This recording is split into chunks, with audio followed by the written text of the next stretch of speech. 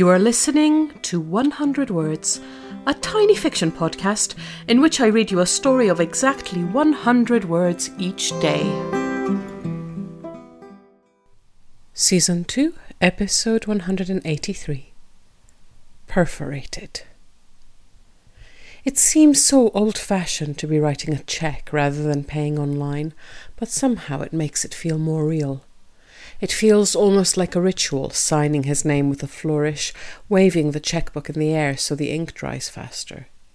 He gulps at the number of zeros at the end of the amount. Once he's torn the cheque out of the book and handed it over, there's no turning back. The next chapter of his life is finally here.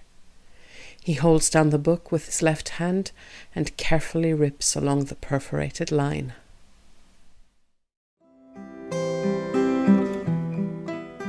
Thank you for listening to 100 Words. This podcast is written and produced by Marilisa Valtazano. If you enjoyed today's story, why not share it with a friend? Don't forget to tune in tomorrow for another 100 Words. Goodbye.